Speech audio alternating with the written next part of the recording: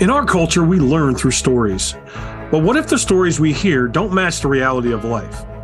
What if the stories we hear every day that tell us how to write the narrative of our lives actually lead us to a false narrative? My name is Tim Kroll, and on this podcast, you will hear real stories. The good, the bad, and the ugly. Real people sharing the hard times, the bends in the roads along life's journey. If you're ready to join a community of other real people who are writing the narrative of their lives, then go to narrative.live and join the community. Now let's dive into today's show. All right, welcome back again. Another awesome story. I say that every time, but I actually mean that. Alex and I had a chance to meet prior to this and kind of go through a pre-interview survey thing. And dude, I don't know. I felt like you were my brother from another mother kind of thing. So I'm really excited about this. We actually scheduled 20 minutes and we talked for an hour or something like that. It was really, really incredible. So I'm actually super excited. I'm really interested to hear some of the background stories of what you have to share with us about the narrative of your life, the false narrative, the true narrative. But why don't you introduce yourself to the audience and let them kind of get to know you a little bit? Well, thanks for having me on the show, Tim. My name is Alex Pauls. I'm originally from Winnipeg, Manitoba, Canada, home of the Winnipeg Jets, but now I currently reside in Alberta, just outside of Calgary, in a town called Cochrane, about 35,000 people. And I have two daughters. One's 15, the other one's 12, and I've been married to my wife for 24 years. Next year will be 25 years. And that's a monumental. That's good. That's a big number there. That's awesome. Yeah, and not only that, but we have a business together. So it's, we'll get into it in the episode, but it's been an interesting journey on how we got to that point. Yeah, I can only imagine. I know there's a lot of people that I talk with about trying to work with their spouses, and some of them just are like, it just can't happen. So we'll definitely have to hear about how that's all working out for you. As with anything with our show, we talked about this, it's always there is some kind of a narrative that we have believed growing up, and whether that was in your childhood or your pre-adult life, and then you believe that life was going to be that way. So let's go ahead and jump into that story aspect of what was your belief level of how you were going to adult inside of your life. What was it that you were going to become? All those concepts that we have. Where did you get started? Yeah, well, long ago, back in the 70s, I was born. And it's funny, I'm writing a book right now, and it's interesting. As you write a self-reflective book, one of my profound memories was that when I was about 3 or 4 years old, I actually felt like I was born to do something special in this world. And then I went to school, and then school kind of beat that out of me. And I just had to fit in, and I just had to be a wallflower, and I just wanted to survive. And on top of that, my father was an alcoholic, and my family,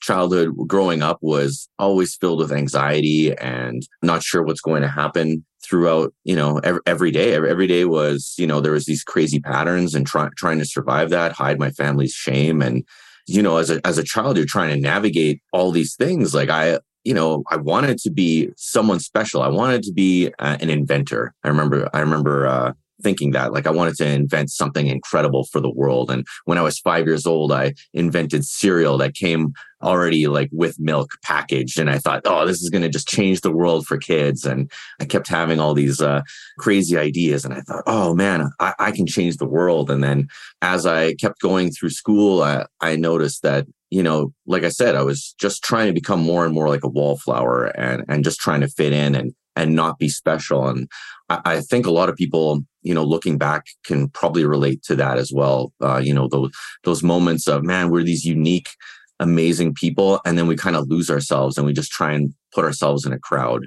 Yeah. Well, let's dig into that a little bit there, because you said you felt like you had to hide your family's shame. You also said that you felt like you had to fit in. So the $1 million question behind that is why? What made you feel that you had to hide the shame? What made you feel that you had to fit in with the way that school was? They were trying to mold you into something. And like you just said, you almost felt like you had to be a wallflower. Why did you feel that way? It's probably a lot to do with my personality. My youngest daughter, she's very much like me, but she's built like iron, built like stone, where no matter how much anybody tries to chisel away at her to try and change her, because everybody gets uncomfortable when they're around somebody that they can't can't figure out, and even subconsciously we're trying to change people to make them fit this mold we want them to fit in, right? And man, that like I would say that I became a master chameleon. I could be this type of a person with this friend. I could be this type of a person with this friend. This person needed me to be the comedian. I could be that. And I got really good at, I don't want to call it living a lie, but I just got really good at adapting to whatever each person needed from me. And later on in my life, I came to a point where I kind of got sick of that. I had realized Let's pause here though, because this is really, really key. I mean, you said that you became, so I want to get back into that I was sick of that, but the same thing of, you said you became the chameleon, you kind of became the master of adapting to whatever it was that somebody needed from you.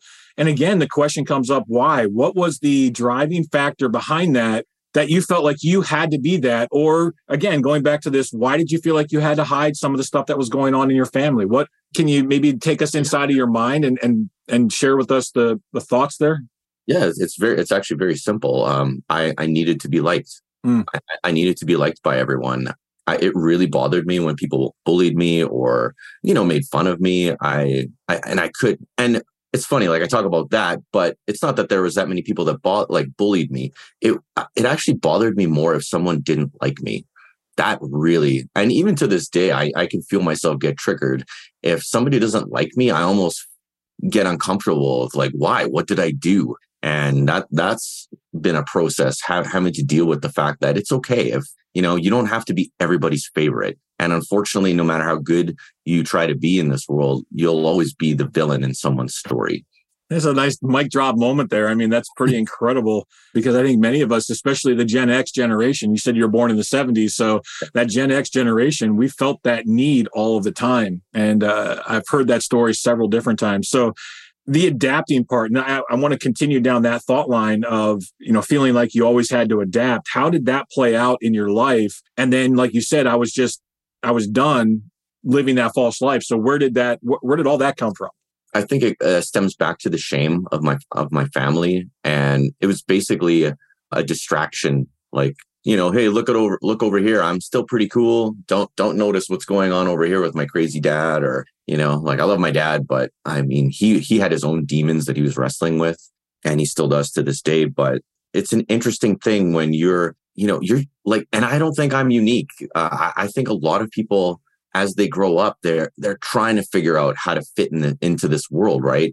And I just did it. It was funny. I had a personality test done when I was like in 33, 35, and I realized that I was very, very adaptable. Like I was like almost like perfect in the middle of everything. And that kind of made sense to me. A lot of things started clicking, but made sense to me that why I became the chameleon, because I can be an extrovert. I can be an introvert. I can be very emotional. I have a lot of emotional intelligence. I have a lot of technical intelligence. So I can really connect with almost everyone. And it really does bother me when certain types of people, almost are repelled by me, like a magnetic repulsion. And I'm a student of human nature, and I try and figure out what I can do better next time to, maybe not offend somebody, maybe not come on so strong, but to at least not be friends, but not be enemies either. So that to me is very fascinating. And as I've been going through my life, just trying to figure out, that human aspect. But like I was telling you,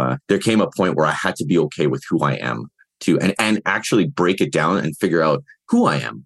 And that was a really interesting, after at about 30 years old, 28 years old, of trying to chameleon, all of a sudden just trying to like break it down and figure out like that little spark when I was like 3 or 4 years old, try and find that spark again of that special me and figure that out. I think I hope that everybody can have that moment and try and, dig up who they were before kind of, school and peers and groups kind of beat that amazing individual out of you.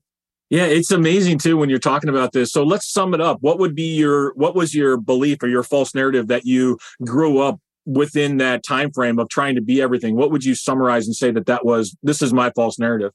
Yeah, my ultimate false narrative, and I'm still battling with it, is my self-worth. Like it even still triggers me. It's like, I'm coming on your show. Who am I to come on your show? Am I worthy of your time? Like I really respect you, and I respect your time. And I want to bring something amazing to every relationship. And I want to be like in my subconscious, like I'm really sharing right now, but in my subconscious, I really want to be this person that's worthy of you. And I don't want to waste your time. And if you can like me, great. And if you can at least get something memorable from me, I've done my job. And to me, that's incredible. But yeah, it's definitely comes down to self-worth. And in our pre-interview, I was talking to you about this book that I read, this Adult Children of Alcoholics. That's where a lot of things really started to fall into place where, I'm not unique in that respect. Like there's certain things that happen to us and we become who we are because of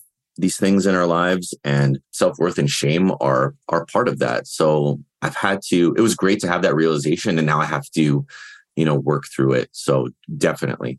Right. So what was that transition then from the time of, hey, because you're not being a chameleon with me, and you're sharing the authenticity that's coming from your heart and from your soul. And I commend you for that. And I appreciate that. And I thank you for the courage that it takes to be able to do that. It's not easy. It's totally not easy. But what was that transition like to be able to say, okay, I am no longer going to continue to act under this premise of I have to be adaptable, I have to be all things to people. What made you start to shift in that mindset of I'm not going to be that way? And okay, so to me, that's the $1 million question. That is the ultimate, like, wow. So think about it this way. Like I thought that I had lots of friends, because I did everything I needed to become friends with everybody. And they knew the person they needed to know, the character, right? And when I stopped being the character that they needed, and I started to be me, the character, period, of, who and it's ever evolving, right? It's funny. I took the 7 Habits of Highly Effective People. And one of the exercises was at 80 years old, everybody's at your, you die when you're 80 and everybody's at your funeral. What are they saying about you? And I'm like, man, so I have to try and build and live, with that 80-year-old vision of me. Like, who was I? And when I broke that down, I started to lose those friends. I had to be okay with that. Like to go from maybe 10 to like 2 friends. And then, my wife, like I would say that I was a chameleon with my wife when we first started dating. I was 15 years old. And I mean, you're young, right? You're working on yourself and trying to be a good mate and convince her that you're worthy. And I'm trying to convince myself that I'm worthy. It was something else to watch the friends fall off as I work on who the best version of me, not the best version of me that they needed from me, but the best version of me that the world needed, like how I can go into the community and serve everyone without having to appeal to everyone's, psyche or fit into their box, right? I hope that answers the question.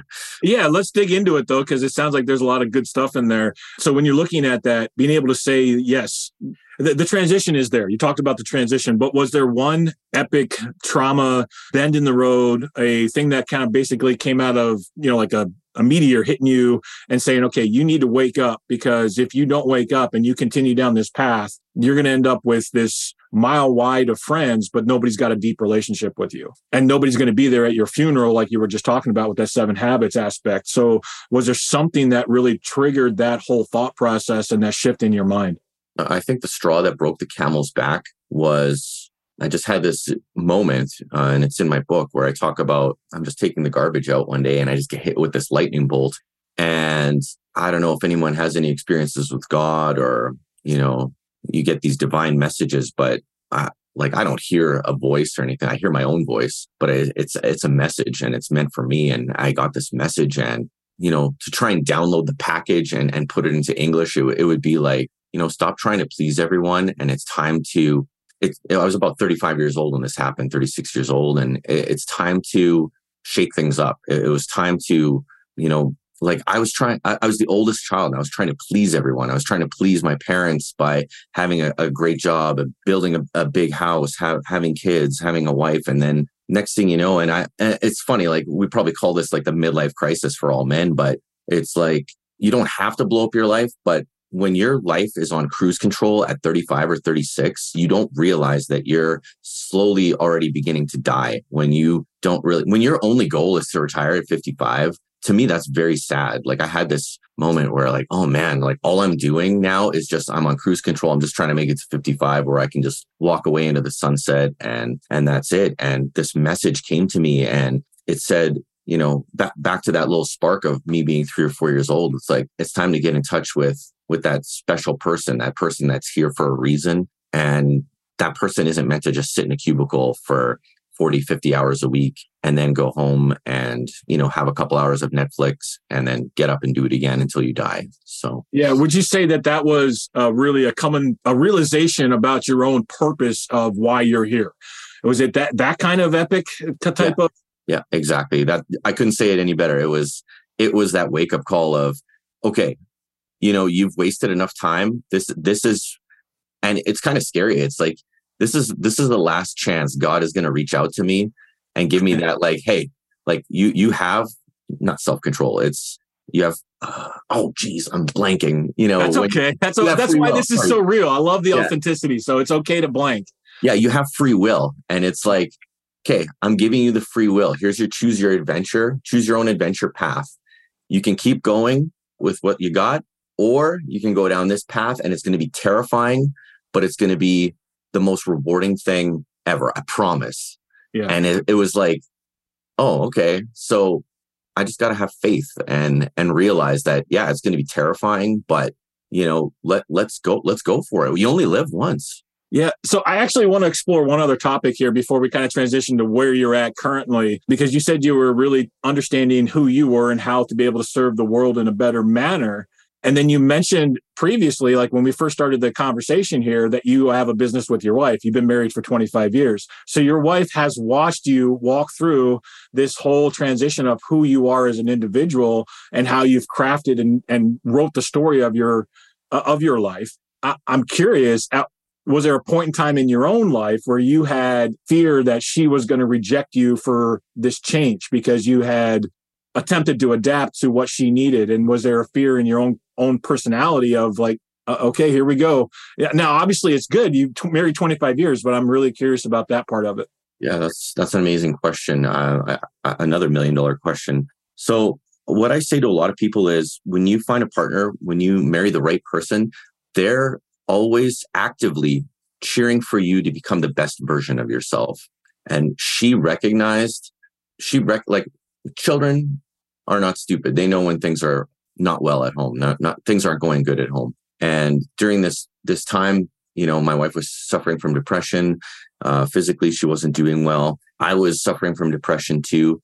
And we were probably equally upset with the fact that we were both going in the wrong direction. And we love each other so much that we're constantly cheering for the other to keep adapting, to keep changing, to like, we're not scared. We're not scared of that change. And that, to me, that's incredible. A lot of people are scared of change, right? Like, especially when you've met when you're 15 and then all of a sudden, I don't recognize this person anymore. That's good. You don't want to be able to recognize that person 15, 20 years later. Otherwise, you just wasted 20 years of your life. You want to keep adapting and leveling up and getting better. So when we had that moment where let's do this, let's sell the house, let's sell all our stuff, let's go to Europe with our kids, let's check off as much from our bucket list as possible. And all of a sudden, physically, mentally, like all of our stuff faded away, like miraculously, right? Like all the chains just got torn off of us of this life that was no longer serving us. And we checked off all these bucket list items and we changed everything and we moved to Alberta and we started working together and our business took off. Like she already had the business, but it doubled and then it doubled again. And like, there's a lot of divine things that can happen to you in your life when you trust. And when you have the right partner in your life that is cheering for you and wanting for, like, she gets so mad at me because of my issues with myself, like my value, like I don't value myself enough. And she gets mad at me because she's like, I see so much gold in you and you're just holding it back from people. You're doing a disservice. She has to slap me in the head probably once a week still. Like it's, these old habits, they die hard. And as I'm trying to slay this beast and give the world the best version of me to try and make this world a better place. I mean, who am I? I'm just one person out of 8 billion, but I mean, it starts with all of us, right? We're these little stars that can impact things so amazingly. And when you have an incredible partner that's cheering for you to be the best version of yourself and to keep leveling up, I wish that for everyone. I really do. That's one of my gifts. That's why we wrote our book, like to try and inspire people. Like, don't just get married for the sake of getting married to somebody, to have kids. Actively find that partner that is going to be, making you the best version of yourself, and you're making your partner their best version. And you're not scared of them changing or becoming something different, because they're going to morph into something even more amazing that you're going to love even more. That's such an awesome perspective. Can we name your wife to give her some honor? Yeah, my wife. Mentioned her name, so at least honor in that way by giving her a name. Sure. She's the K in the KP design. Her name is Katalin Pauls, Kati for short. Kati. Awesome. Maybe we'll be able to get her story, the other side of the perspective of things going. Maybe we'll get that. But so sure. You've made this transition and you have this awesome support, but you also see some people falling away. And some people that obviously probably were better to fall away in that whole scenario, in that situation, because you weren't giving them what they wanted. Rather, the whole thing is there. But so now you've made this transition. Yes, there's still demons you battle. Yes, there's still struggles. But what is the positive that you have? What is the perspective, the narrative that you're choosing to write right now in your life? What does that look like for you? I think my biggest takeaway from all of this is to trust in yourself, that you are capable of doing incredible things. I mean, if you try to eat the elephant all in one day, you won't be able to. But you take the bites, and every day, eventually you eat the whole thing. But like, together we've written 2 books already, and I never thought, and I always wanted to, and I never thought I could. But to co-author a book was a little bit easier. I'm like, oh, okay. So you get your feet wet, you kind of evolve. And now I'm writing my own book. And I mean, I've been dragging my feet on it, but I've committed to next month really, really going for it and finishing this book. But it's incredible when you look, that's the good thing about being middle-aged too, is you can kind of look back at your evolution and see all the hard things, all the hardships that you've gone through, and how you came out stronger, what you learned from them.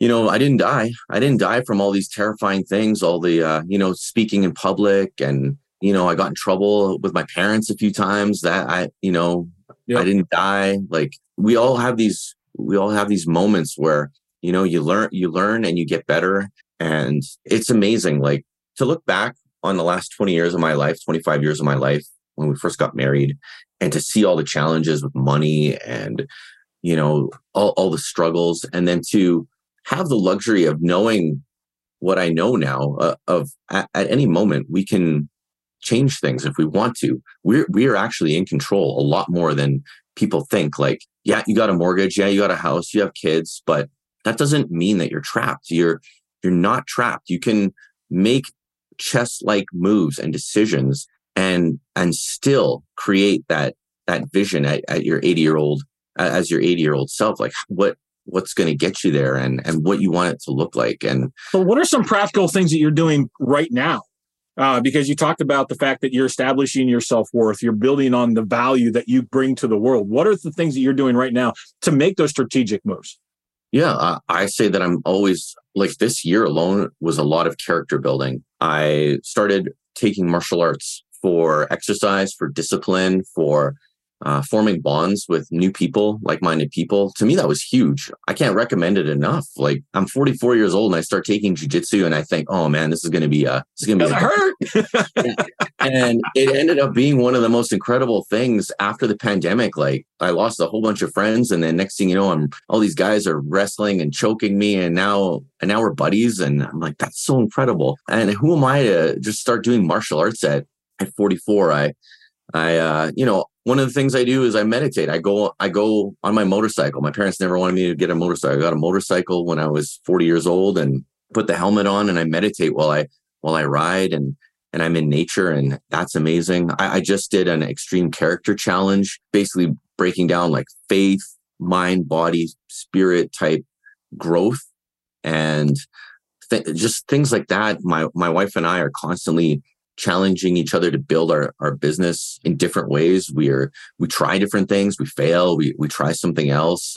I'm constantly reading. I can't recommend enough, like, the things that we consume, like there's a lot of garbage out there that we consume. I personally like what you're doing with this podcast. This is good consumption. Like if you're learning from other people, you're basically getting a mentor every episode, right? You're learning something new that you might not be as unique as you thought you were, because I bet you a lot of people battle with self-worth, especially men. So that's my audience. That's my audience for my book, is I want to help make this world a better place by inspiring strong men. Like if we had an army of strong men, like what couldn't we do, right? Oh man, take care of our communities, and the world would be an incredible place. And I know we're going to get there. Yeah, you talked about so many things here, and I'm very grateful. I mean, everything from the fact of making the transition from not having self-worth, not feeling valued, to I am going to establish a new precedent. I'm going to establish my value. And then you're doing specific activities, and you've got the cheerleader in your corner. I mean, your wife sounds like she's your best supporter, the strongest supporter. I mean, all of those things coming through in this conversation. But if somebody's listening to this and you're like, man, if I could only get one thing across to you, what would that one thing be? I think it would be to believe in yourself and know that you are incredibly special. You have unique gifts that no one else can do. And like the combination of things that you can bring to the table, no one else is you. So work on sharpening your swords, find a mentor, find a coach, find a wonderful partner that helps get the best out of you so that you can make the world a better place. You are an incredible person. Like that, to me, honestly, that I had an epiphany in September. And when I realized that I was created for a reason and I am very significant, I'm not just the speck of space dust that's flying through the universe randomly. And I'm not that. I was created for a reason, and I'm here to do an incredible work with this time. And I guess it's hard for me to put it into words, but I wish more people believed that they are special, because we are. You take yourself out of that group, and you realize like how incredible you are. And you can do that for anybody. You can take anybody out of any group and you sit down and talk to them, and you're like, wow, this person should write a book. Their story alone is so incredible. And we all have that potential. And that's part of my figuring out my self-worth. Like my story is worth telling, and it can inspire a lot of people to do a lot of incredible things. Even if it inspired only one person, at least, I changed one person's life. Absolutely. So, I mean, these stories and these things that come out, inevitably, we get people that contact us and say, hey, how can I reach out? So how can somebody reach out to you if they want to, especially if they feel like they're resonating with your story, they're resonating with the things that are going on? How can somebody reach out? I know you've got multiple businesses. I know you consult. I know you got things going on, but what's the best way to reach out to you? Yeah, you can reach out through our website, kpdesign.ca. You can find me on LinkedIn as Alex Pauls. You'll see me on there, KP Design and Conquer Your Business. You can email me at alex.kpdesign@gmail.com. That's probably the email I check the most. And yeah, I'd love to hear from you. If there's anything you need from me, you just let me know. Yeah, that's incredible. And we'll make sure we put all those links in the notes as far as for how to be able to get in contact. So if you're listening to this, you can actually go back and look at the notes. If you're watching this on YouTube, you can go back and look at the notes. We'll be able to get that stuff out for you. And again, I would just echo the same thing that Alex just said. Our passion is to inspire. Our passion is to support and encourage for those that are going through situations that they feel like they're alone. We want to be here as a way for somebody to reach out so that you know that you're not the only person that's going through whatever it is, whatever challenge that's facing you right now. You're not alone through that. So we want you to reach out to us. We want you to tell us your stories. We want you to let us know how this inspired you to change or to be different. And whether you reach out directly to me or you reach out to Alex, I am fine with either one as long as you're reaching out. So again, another great, incredible story. Thank you, Alex. I appreciate this so much. So until next time, guys, gals, whoever's listening, make sure you continue to write your story. You have the control. You have the power to craft your narrative. And don't stop, because it's only going to get better. Thanks for listening to today's show. But before you go, let me ask you a question. How would you like to be the author of your story? Take the next step now at www.narrative.live and enter your details to connect with a community of others just like you that are tired of living under the false narrative. Finding your true story and writing your narrative, it will give you clarity, freedom of your day, and it just might change your life forever.